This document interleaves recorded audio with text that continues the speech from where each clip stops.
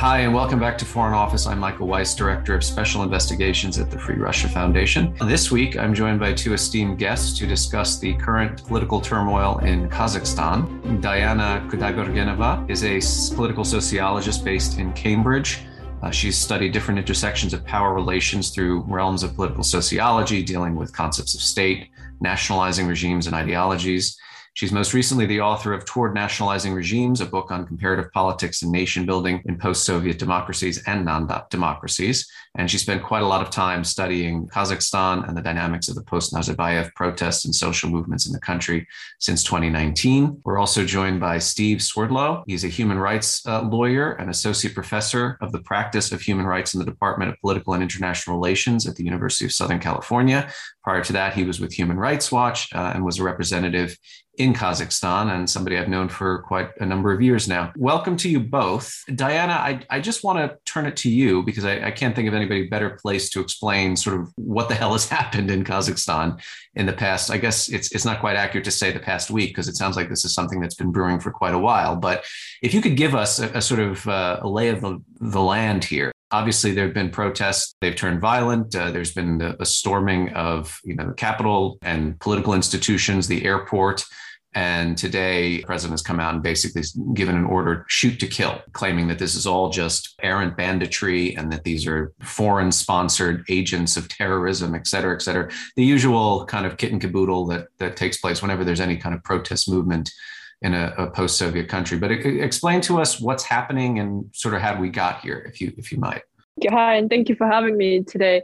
Of course, with this type of events that are evolving in front of our eyes, every interview I'm giving, every day things completely change. And I was just reading my interview I gave in the beginning of the process, and I was like, well, a lot of things have changed actually. But yeah, in a nutshell, I think we can identify the situation as there are peaceful protests happening that erupted in Western Kazakhstan, and that were fueled by the unexpected peak in gas prices, and that was basically just trigger to direct socioeconomic grievances and issues of inequality and growing impoverishment of population all over Kazakhstan. But these protests emerged first in the city of Zhanaozen, which is very symbolic for Kazakh recent history.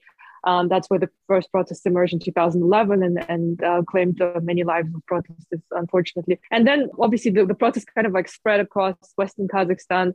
And then in solidarity, which is very, very important, the peaceful protesters started coming out all across different cities in Kazakhstan. And then over the days from 3rd and 4th of January, we could see how it was spreading basically in all 14 regions of Kazakhstan and in 3 major cities of Almaty, Shymkent, Nur-Sultan, Astana. We call it both ways. I at least call it Astana sometimes, in the capital city. And basically the protests in Almaty, the peaceful protests that were happening overnight from the 4th to 5th of January became quite violent, and we could see the emergence of these destructive forces that are very violent, that are armed, that emerge on the streets. They seem to be targeting both civilians and law enforcement officers. And we've seen looters as well. We've seen all sorts of rioters. But unfortunately, it is the fact now that these destructive forces are using the peaceful protest and stealing the agenda for their own purposes, for their own interests. They seem to be organized, they're armed, they're very violent. And the level of violence that they brought with them is something unprecedented and something we haven't seen in the past at all in Kazakhstan. But what's very important, I think, is that the situation currently is developing in parallel, that there are peaceful protests in other parts of the country, and the discourse of peaceful protests should be separated from the violence that is ongoing.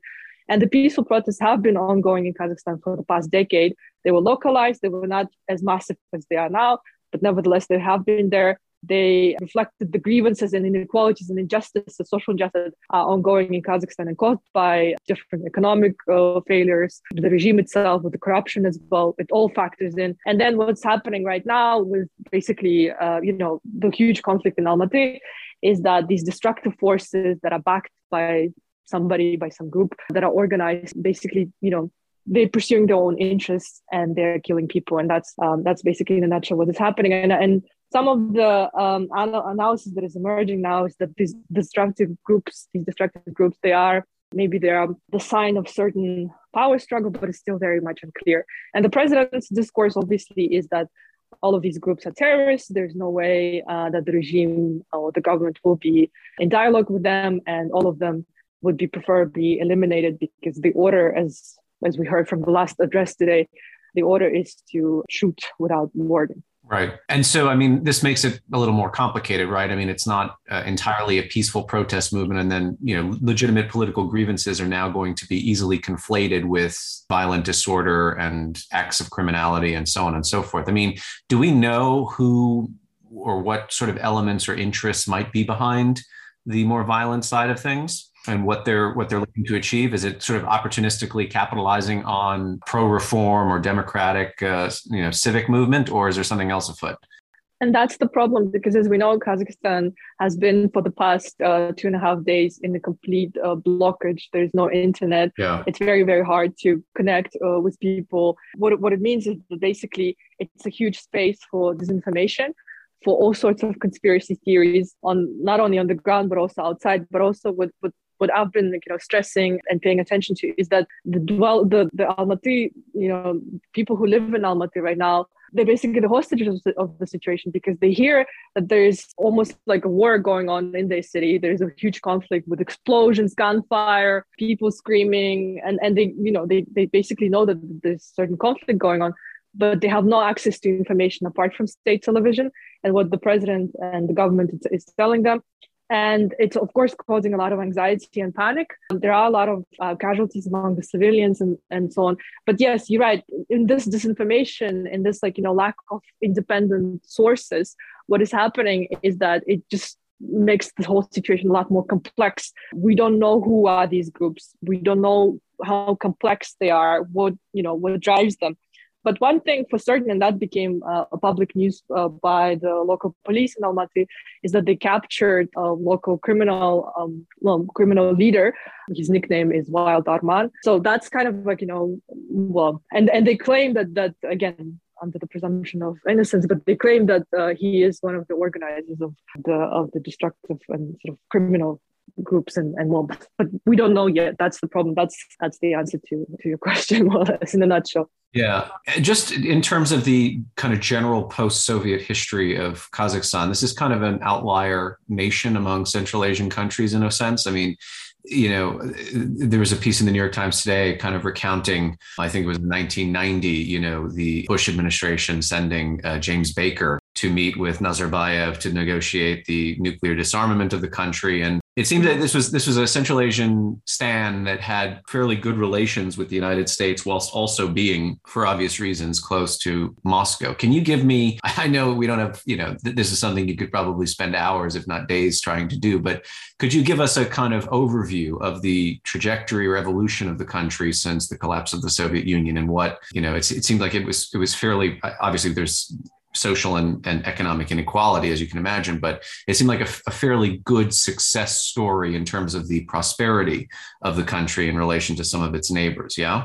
Yes, definitely. And I think, first of all, we need to kind of step away a little bit from this discourse of the stans, because first of all, these are legitimate states, and they're very different, all of them. My whole work has been dedicated to explaining that Central Asia is very complex, and it's not connected in very much similarities, but actually what unites is different. But Kazakhstan is definitely it's the biggest player. It's the second biggest country after Russia in the region, in the post-Soviet region. I mean, of course, it like Ukraine and Russia, it did have nuclear arms at the end of when the Soviet Union collapsed. And of course, it was as the country that also hosted major nuclear weapons testing for most part of the Soviet nuclear testing program. Kazakhstan disarmed.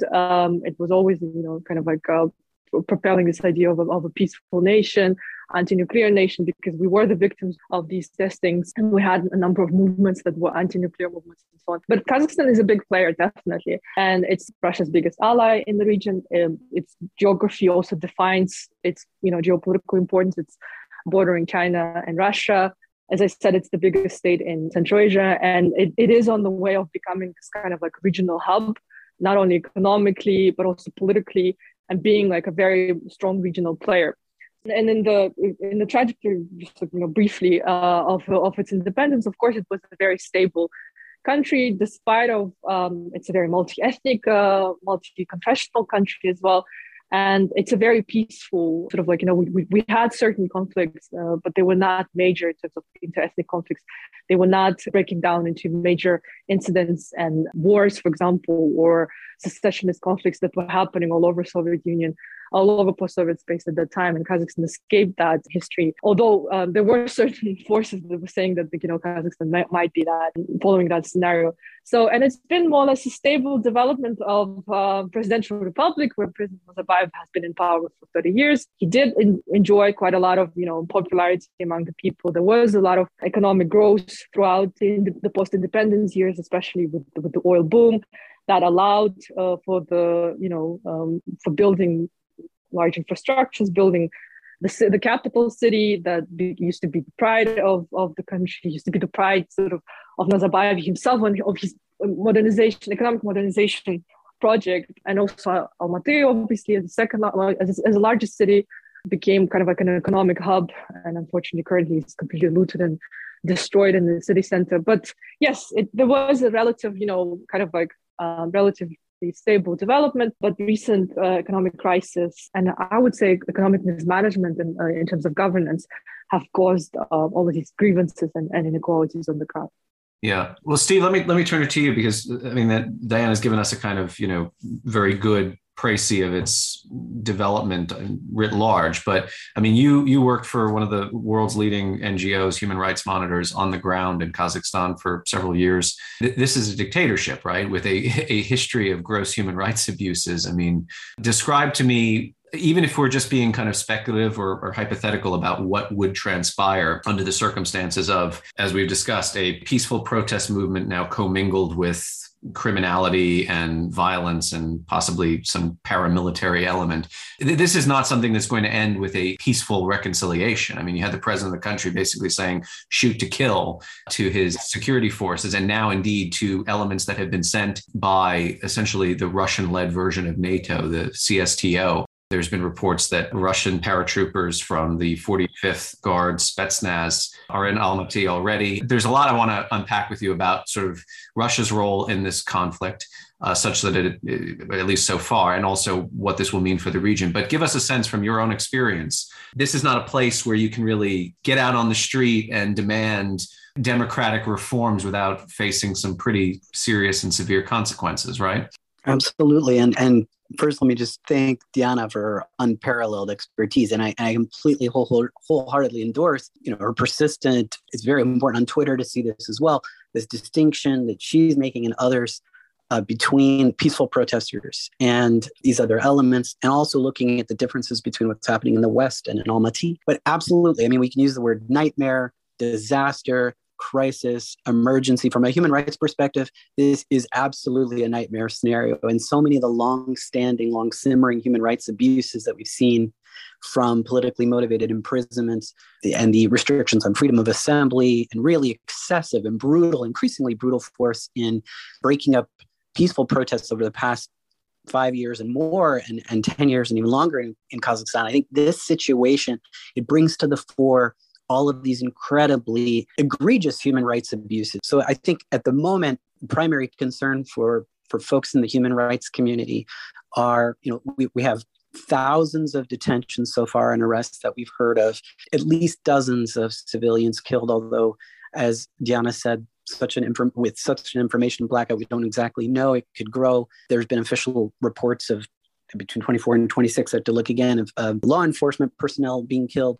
And of course, this really worrying rhetoric that we're seeing, very Putin style and even Ramzan Kadyrov coming in today or yesterday, speaking about liquidation, bandits, all these really worrying terminology that is foreboding, not just foreboding because this is already happening, but we're seeing a crackdown in Kazakhstan that is on a crescendo. And it's incredibly worrying. I just got some news that some of the labor union leaders that have been, and lawyers have been involved in helping the trade unions and the strikers in the West organize themselves ever since Zhanazen 10 years ago when we had, or 11 years ago when we had then unprecedented strikes that were put down with brutal force and led to dozens of deaths. Those labor leaders disappeared today, and some of our activists in the labor union movement have not heard from them. I'm very concerned about political activists, human rights defenders. And then, of course, today, President Tokayev, in a very tough-talking speech, used language about independent media that was not just dismissive, but dangerous, painting the whole notion of dialogue as naive. And so I think this is all really pointing to a human rights crisis that's unprecedented. As Diana said, Kazakhstan always distinguished itself as being the success story, in quotes, not the Turkmenistan, not the Tajikistan in terms of, or Uzbekistan in terms of an abysmal human rights record. But in fact, my first experience on the ground there for Human Rights Watch was witnessing how our organization then was denied the ability to register an office. And that was way back in 2010, 2011. So These issues of civic freedoms have been brewing for a long time. And I think they've led us, unfortunately, inexorably to this situation where you had discontent meeting with this, and I'm sure, Michael, you followed this increasingly opulent corruption of the Kazakh elite, especially those around Nazarbayev and his family, in Washington, in Dubai, in Geneva, and all of that sort of coming together in these terrible events over the past few days. So what you're saying is the Oliver Stone portrayal of Nazarbayev leaves something to be desired, Steve, huh? No, well, I know, kind of geopolitics and sort of the regional or neighborhood dynamics isn't really your purview, but I have to ask you. There are three relationships here that I'm very interested in. I think we all are. Number one, the relationship with Washington. I mean, as I mentioned, this is a country that the U.S. has maintained relatively good ties with. During the war in Afghanistan, we were requiring military bases in Kazakhstan, I believe, and then sort of pass-through or fly-through rights in order to resupply troops and so on and so forth. Obviously, the oil industry is in big consideration for not just the American government, but American private enterprise, Exxon, et cetera. And then the two other countries that seem to have pretty big stake in what happens internally are China and Russia, right? Chinese money has poured into this country, largely responsible, I think, for a lot of the development and kind of refurbishment, particularly in the capital. And Russia is, of course, now in a bit of a sticky wicket. We've spent the last, 2-3 months obsessing over whether or not Vladimir Putin will reinvade Ukraine, given the enormous military buildup at the border. And obviously these overtures now with the United States about putting the kibosh on any further NATO expansion and reconsidering the post-war or post-Cold War European order. What does this do to, or as best you can tell, what does this do to the Kremlin's best laid plans with respect to Ukraine? Is this going to be a distraction for Putin? Is this going to be another opportunity for Putin to say, aha, you see, this is exactly what I've been warning about since 2004. Whenever there's any kind of quote unquote color revolution or some kind of popular uprising in a former Soviet territory, the long arm of the State Department and the CIA and NATO is always there, right? I mean, will this furnish yet another opportunity for him to preach this gospel of a need for the Moscow or Russian security umbrella, not just in Eastern Europe, as we've been talking about lately, but all over the FSU? Mm-hmm. Where do you see this? Let's take capital by capital, sure. Washington, Beijing.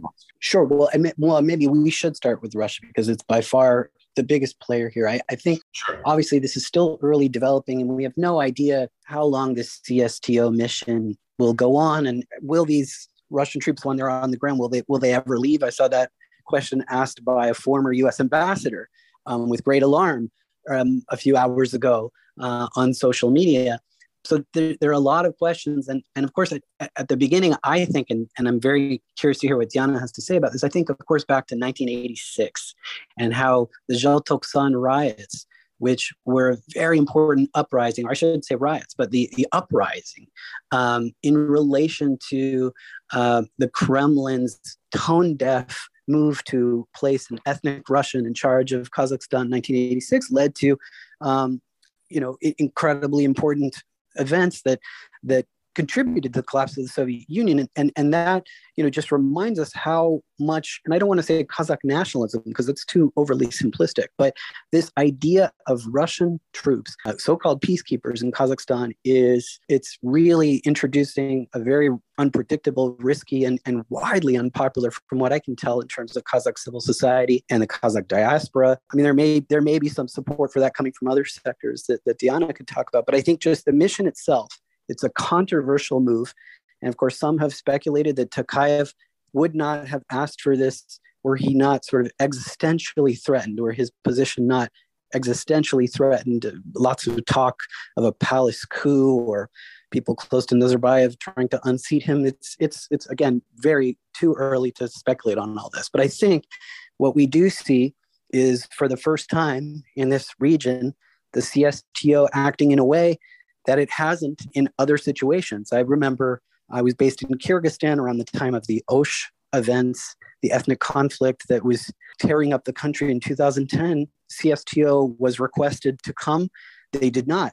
We also had a request made in this more recent conflict that erupted just last year between Tajikistan and Kyrgyzstan, a request for the CSTO to send a mission, and they declined. We also had just quite recently in the Caucasus, Armenia asking the CSTO to come, and they declined. And yet it's Nikol Pashinyan that comes out with the statement that this peacekeeping force will be sent. And just to interrupt you, I mean, isn't the original charter that CSTO forces do not get deployed unless one of the member states is attacked by an external force? And that only seems to contribute to this kind of conspiratorial notion that this is all being whipped up from abroad, right? This is not an internal political situation. This is something that foreign actors are responsible for. Right, which is, again, part of that, as you said in the very beginning of the podcast, incredibly worrying language. Yeah. And again, from a human rights perspective, Putin increasing his footprint, his influence, his power in Kazakhstan and in other parts of Central Asia. I mean, with this deployment, you will now have Russian troops on the ground in Tajikistan, in Kyrgyzstan, in Kazakhstan. The only place you won't have them is Uzbekistan and Turkmenistan. It's very worrying, I guess, from a purely, from the perspective of sovereignty. That worries a lot of actors, most importantly, Kazakhs themselves. But if you ask me to move to Washington just really quickly, I think that sovereignty idea is probably incredibly worrisome to Washington. And in terms of the oil contracts and the incredibly influential business relationships, that's an open question. But I do think that all this unrest and all this discontent, and the most important, what this all began from, the discontent, the socioeconomic inequality, the corruption, I think what that should be leading Washington to do is to start thinking about corruption, about global Magnitsky sanctions against very corrupt and bad actors in the Kazakh elite. But we can get to that a little bit later. But in terms of Washington, I think the response has been muted. It's been cautious. And there's been general language coming from Tony Blinken about dialogue and respecting freedom of assembly. But I think that's far from what we need. We need much more robust calls for human rights protection, support for civil society. That needs to be private, but it also needs to be public, in my view. And I mean, do you think that reluctance is just international relations fatigue combined with a sense of not upsetting the apple cart of America's relationship with the current regime? And also, hey, we just spent the last 3 months trying to resolve the Ukraine or the impending Ukraine crisis. Why we don't need this on our plate too? Or is there something else afoot there? I think part of that is the unfortunate reality that foreign policy towards Central Asia has always been a little bit of an afterthought in DC. It's always played second fiddle to Afghanistan. And to some degree, I think that's why the policy seems at times lazy and not very coherent. But I think you're right. I think there's a lot of worry about upsetting the apple cart, about maintaining good ties with Tokayev, who appears in these recent events, just in the last 24, 48 hours, to have firmed up his position and, is sort of moving into taking the reins, although obviously that could change any time. Yeah. Deanna, I mean, you study kind of the post-Soviet states with a focus on Central Asia. I mean, let me ask you something. Steve just gave you the number of countries that have got Russian, I think they're all in most cases, or if not all, characterized as, quote, peacekeeping forces. In the history of since the end of the Cold War, the collapse of the Soviet Union, has Russia deployed peacekeeping forces to any country that you know of, which it is then withdrawn from the country? Or are they, once they're there, they basically never leave, right? Well, it's a gray area in terms of what language is used, and we can go back to some of the places, like is Transnistria in Moldova, is that a withdrawal? That's a gray area. Okay, Crimea is annexed. What about Georgia in 2008? Technically withdrawn, but taking something with them. there's always this very interesting kind of like contextual language with Russian, interventions when they do that. And in any given case, it's always like, it seems to be that people can compare it and so on. And I know there are some fantastic comparative works on that. Eli Not, a scholar from LSE, and a colleague is publishing a book soon comparing Moldova and Crimea, for example, which is absolutely interesting. But, to me, I think I would say that this language of intervention and then leaving or not leaving is very distinct in each context and in each case. And every time it plays out according to a different scenario, although usually it's about, the rights of Russian-speaking population and so on and so forth, as we've seen in Crimea. But if you look at almost every post-Soviet republic, I've done my work in Baltics as well, and I've done quite a lot of historical approach to Baltic-Russian relations. There was a very distinct approach to each state in the Baltic in the Baltic region that Russia, and how they approached the transborder disputes with Latvia, for example, was a distinct issue.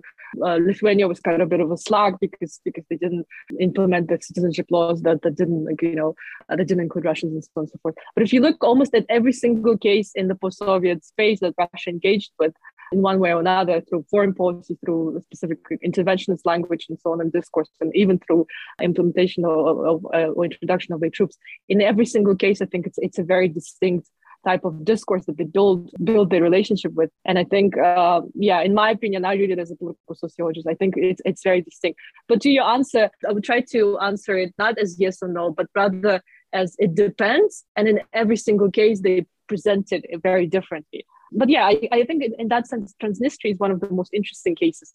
Did Russia really withdraw? What happened there? We're living for more than 20 years in this ambiguous situation, more than almost 30 years now. And Moldova is also living in this super ambiguous situation, sort of what is this republic that is not recognized by anybody but Russia and some other, unrecognized republics? So I think it's a very interesting language. I think it's a very interesting I hope somebody will write that book as sort of just Russia's, I wouldn't say foreign policy, but intervention policy in the post-Soviet space and elsewhere as well. What we're seeing in Syria, what we're seeing in certain African states. It's a very, some people call it hybrid war. It's not always about war. It's definitely some sort of intervention of discourse that is very interesting to conceptualize further. Well, I mean, one of the debates that everyone seems to be having these days, and, largely driven by Putin's rhetoric and some of the noises he's been making about unsettled business from the 1991 period or 1998 to 91 period. Is he looking to restore some version of the Soviet Empire? Or, as my friend Owen Matthews argued in New Lines magazine this week, is he simply channeling the nostalgia for Russian greatness and grandeur as a way to essentially, sell to the Russian population that their mediocre lot in life compared to what used to be is something that they should resent. And it's not because of internal problems or faulty leadership, but it's because of Western designs and conspiracies. Steve, why don't I know you've kind of hopped around as well in the former Soviet sphere. Obviously, look, if we consider what's happened in Kazakhstan to be an entirely internal thing without any kind of foreign provocation or much less masterminding, it doesn't seem like this is something Putin wanted or expected or had any hand in precipitating. However, an opportunity now arises. What are you going to do? You're going to send in forces that will probably never leave. You're also, as Diana, you pointed out, it's not really just about warfare or hybrid warfare. There's a lot of influence peddling and sort of creeping forms of state and economic capture. Mm-hmm. Having studied and sort of watched Putin over now 20 plus years, what do you make of his calculation in the most recent period? I think, like a lot of us, I saw Margarita Simonyan's tweet about the conditions that the Kremlin should advance to the Kazakh government in exchange for saving them, and it was incredibly troubling. What she listed there was very clear. She said that Kazakhstan should recognize Crimea as part of Russia. Yeah. Kazakhstan should. And there are a number of things, but one that I definitely paid attention to was expel, liquidate, close NGOs, independent NGOs. Mm. And so I think that certainly worries me, again, from a perspective of just, we're a week, 10 days out from the liquidation and the closure of the most important human rights organization in the history of post-Soviet space, Memorial, on December 28th and December 29th. Yeah. And watching that tragedy unfold in Moscow in the courtroom, not in the courtroom, but watching what was happening there from afar, there's a lot of despair, a lot of worry about, again, with this increased Russian presence, footprint, whatever form it takes. And I think Diana is absolutely right that it depends. We don't know what will happen. But I think in any case, the Kazakhstan's, whatever we're going to call it, loss of sovereignty or the end of its multi-vector foreign policy or it's the increased footprint of Russia, I think is bound to, we've seen what this does. We've seen how it affects human rights and civil society and media freedom. And so, we can go from the emergency phase right now, which we've seen of internet blackouts. And I should mention, of course, also just the humanitarian catastrophe of people being cut off from bank machines, unable to get food, really terrible messages I've seen of people unable to get to the hospital, lots of humanitarian needs. But we can go from that sort of emergency phase to a darker, longer crackdown in Kazakhstan's society as a whole. And I really hope that doesn't happen. But I think that's one of the big implications for me from the peacekeeping force, no matter how big or small it is or how long it lasts. It's this idea that democracy, and I may sound increasingly naive as a human rights defender, but that democracy is, as we know, it's under threat in the West. And we're talking about that obviously right now in the US a lot, but it's very much our responsibility, I think, to look at the frontline defenders, those peaceful protesters in Almaty and those strikers in Western Kazakhstan and the rest of the country,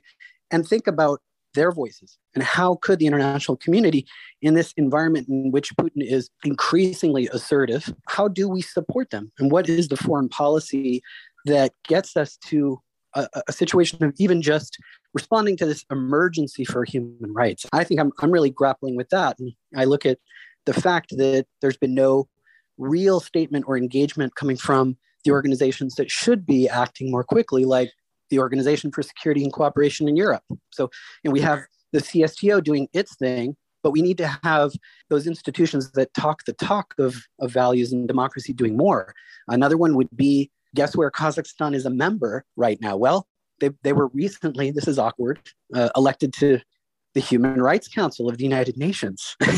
And so shouldn't the UN Human Rights Council urgently address this situation and make some recommendations? I think they should. So, that may seem like very cold comfort or anticlimactic for those that are seeking real solutions. Of course, the OSCE and the UN, I know, are not panaceas, but there needs to be really a recognition that democracy, human rights, and especially in the former Soviet space, is really on the march backwards. As you just said, Michael, this revisionism, nostalgia for the pre-1991 status quo it's certainly real in Putin's mind. And something has to be done on many levels to address that. We don't have much time, unfortunately, but let me put to you a final question. I mean, there's revisionism in Putin's mind, and a sort of the historiography of how the Cold War ended is something that's hotly debated all the time by the West and certainly by Russians. But, with respect to Kazakhstan, what did the United States perhaps, or just the broader, I hate this term, international community, but fine, the kind of community of democracies, what did it get wrong about Kazakhstan beginning with the collapse of the Soviet Union? What might it have done differently? I mean, Steve, you're a human rights defender. It doesn't seem like the United States really put that much of a premium on human rights over more strategic realpolitik interests wherever in the world. From your point of view as experts, I mean, how might we have borne some responsibility for allowing this kind of dictatorship to take root to such a point that now we're seeing we don't even know the true extent of the gross human rights abuses taking place because of the blackout? Let's kind of be a little self-critical, to coin a phrase. Diana, what do you think? Well, I guess I need to give the floor to Steve because he's the American. No, that's fine. I always encourage criticism of the United States by non-Americans, especially these days. Okay. Well, I think I don't know about what could have U.S. have done in terms of intervening or pushing more, because I've seen in the past that this intervention, at least from certain international organizations like OSCE, has been taken quite in a logic manner. In my latest book, I actually do write about it, and quite ironically, I cited Kazakhstan Tokayev's book and like, and how he responded to some of the criticism from OSCE, and he was really happy. And then, of course, when I was writing the book, I had no idea he'll become president. And then when it was literally my final edits and sending it to the print, and everything happened. I had to literally well, I didn't change much, but I had to add certain things and so on. But I would say I would take the idea of the post-Cold War discourses. And I think it's very important, because what happened in the post-Cold War, kind of like divisions into who are the winners and who are the losers, I think in general, the whole post-Soviet space became highly neglected as this kind of like, former superpower, but now kind of like the backyard of God knows what, maybe not the third world, but definitely something super neglected and not very interesting. And that the legacies of that kind of like neglect and marginalization have led to what we have now, when people are literally like, trying to find out how to pronounce the name of the president of this country. Right. Is Kazakhstan not Kyrgyzstan? Is it not Uzbekistan? And so, like, very insulting, but also very kind of like last minute hasted issues that, like, and also, as everybody's saying, like, whoever is an expert in Russia all of a sudden becomes an expert in Kazakhstan. But these things are very distinct. And I think for me, in my line of work, I clearly see this sort of marginalization and this neglect of this particular region, post-Soviet or Central Asian, led to the fact that there are so many people who actually have no idea what's going on. They don't know. They need to constantly contextualize. I spent a lot of time speaking to people, literally giving certain context and history to what has happened, because I can't blame these journalists. They don't know what happened. They didn't have time to look into it, and I hope that this example of what happened in Kazakhstan will bring back this sort of like, certain revision and certain critical perspective on the fact that, yes, the Soviet Union collapsed, but it doesn't mean that this whole region, stopped existing. It has importance. It has, it's developing, and it has implications for wider region, and it shouldn't be neglected anymore.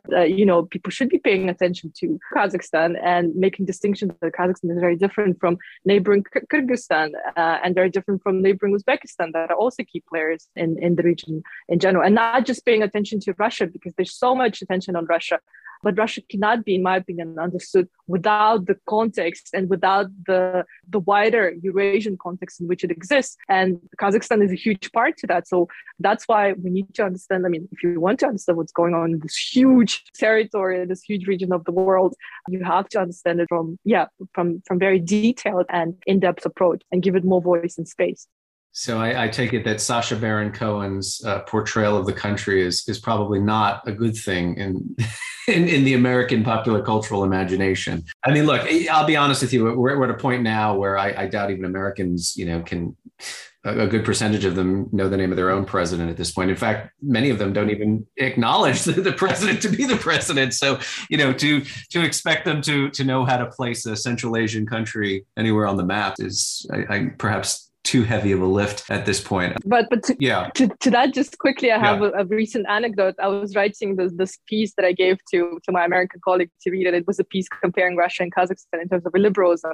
And I was conceptualizing a liberal kind of like mechanism. And she came back to me saying, "Oh my God, it sounds so much like the US." And I said, well, that's why we need to study and pay more attention to what's going on in other contexts, so that we can compare and understand each other more, Honestly, I was, for my own book, I was reading about the purges again, which I haven't done in many, many years. And I came across sort of this rather sort of self-abasing, groveling to Stalin after a military commander had been sent to Lubyanka. And then I opened Twitter and I saw Ted Cruz basically doing the same thing to Tucker Carlson, begging forgiveness and welcoming back to Holy Mother Church. Look, it used to be kind of a kind of guiding principle of mine not to traffic in moral equivalence, because I thought it was tawdry and it also historically illiterate, but you can almost not escape doing so now, right? The situation has become so dire. Steve, where did we go wrong? What should we have done perhaps in the late 80s, early 90s in terms of not just raising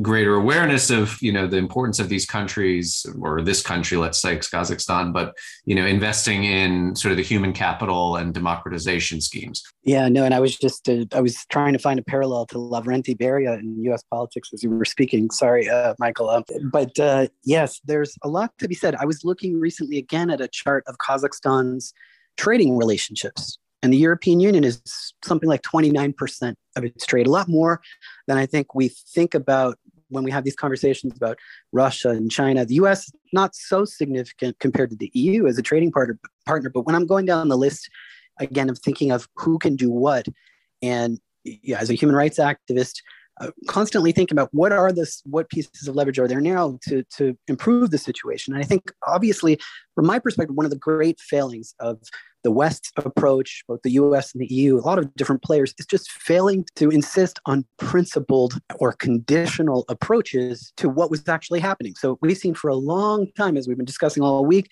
watching this happening in Kazakhstan, that little by little, and not so much little by little, but that we had assassinations, arbitrary detentions, a whole raft of legislation introduced over years and years and years to curtail the civic space, closure of media outlets, brutal crackdowns in 2016, then 2019, unprecedented protests. So there's been a long time, I think, for the foreign policy community to sit back and say, okay, it's time to set conditions. It's time to speak loudly, call out the arrest of activists, make that both in private and in public. And I think a lot of things happen here with relation to Central Asia. I think we can't underplay or dismiss the significance of the paradigm shift that occurred after 9/11 and this approach to the area as a military launching point for Afghanistan, and also directed at early points in the war on terror, cooperation with some of the regimes in Central Asia to interrogate suspects. That was more Uzbekistan than it was Kazakhstan. But this militarization, this viewing of the world through that war on terror lens was incredibly detrimental and really took the world. One could argue that we're still on that path, but certainly far away from the idea that foreign policy emanating from the West was about promoting democracy and human rights in Central Asia and in the post-Soviet space. So I think that was a major failing. There was this other moment I remember, 2010, when Kazakhstan wanted to host the OSCE chairmanship. And there was a lot of discussion that if we could incentivize, or if the West could incentivize Nazarbayev, sort of offer that chairmanship, that there would be some pledges about democratic reform, the registration of NGOs. And guess what? Kazakhstan took that, took the glory, took the limelight. I remember that event, and human rights only suffered after that. So I think the lesson is that you have to be principled and there should be conditionality. And the good news, again, is coming back to what I was saying earlier, that now we have more tools. Now that we know that Kazakhstan's corruption and this incredible theft that Nazarbayev and his close associates and others have engaged in, it means that we can freeze those assets. It means that we can deny visas to those officials that still want their kids to study in elite universities in the West or come to the West. We can reform Interpol to make these politically motivated red notices that the Kazakh government also dabbles in, not just Russia, but Kazakhstan too. We can put an end to that now.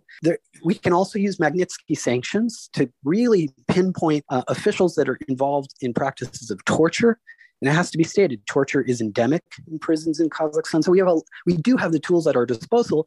We also can say that the globalized corruption of Kazakhstan is significant, that it affects the West, that it occurs in the West. There's been some great reporting by Open Democracy about the UK as a haven for Kazakh assets. My friend Casey Michel writes a lot about this. And so a lot of activity, and I think a lot of tools in foreign policy. So that's very relevant to, I know, the discussion about Russia and responding to the human rights crackdown there, but also for Central Asia. And I just want to maybe end with saying that, recently a dissident poet in Kazakhstan, whose case I followed for a long time, died. He was in prison for 18 years. His name was Aron Atabek. And Michael, when we saw the photos of after his release, what he looked like, he was emaciated. He looked like a Holocaust survivor. He later died shortly thereafter, but he was essentially tortured to death by a government. And I think that to me, it was a stark reminder that we failed, those in the human rights community, to really enact policy consequences for human rights abuses. And so I hope that part of the lesson of this week will, amidst all the worry about Russia and the geopolitics, that there will be some reckoning with the failure to hold true to some values of democracy and human rights in the approach to Central Asia. Okay. Well, we've run out of time, but look, this is not a situation that's going to go away overnight. And unfortunately, what'll happen is the news cycle will move on from it, but we won't at Foreign Office. So it'll be great to have you guys back to discuss Kazakh politics and the human rights situation as it unfolds after this latest crisis. You have been listening to Foreign Office. My guest this week, Steve Swerdlow, a human rights lawyer and a former representative of Human Rights Watch in Kazakhstan, and Diana Kudaberganova. Sorry if I've butchered that. I had it right at least 2 or 3 times already, so my apologies. Who is a political sociologist based in Cambridge and a scholar of post-Soviet democracies and non-democracies with a book that's coming out. Diana, what's the name of the book that we can expect on Kazakhstan? Well, that would depend on what my editor comes back with, but it's basically about the protests after Nazarbayev's resignation. The protests themselves were called the Kazakh Spring, but it's getting very negative response right now, and in terms of as a concept. And the spring, in the sense that it's the Prague Spring. The activists I spoke to did not intend to make another Arab Spring in Kazakhstan. It was all about structural change. But hopefully, it will be. I don't know what will be the title yet. We'll decide in the coming days. But yeah, hopefully it will be about the post-2019 protests. Okay, so title TK. Yeah. Anyway, thank you so much, both of you, for joining us this week. Thanks, Michael.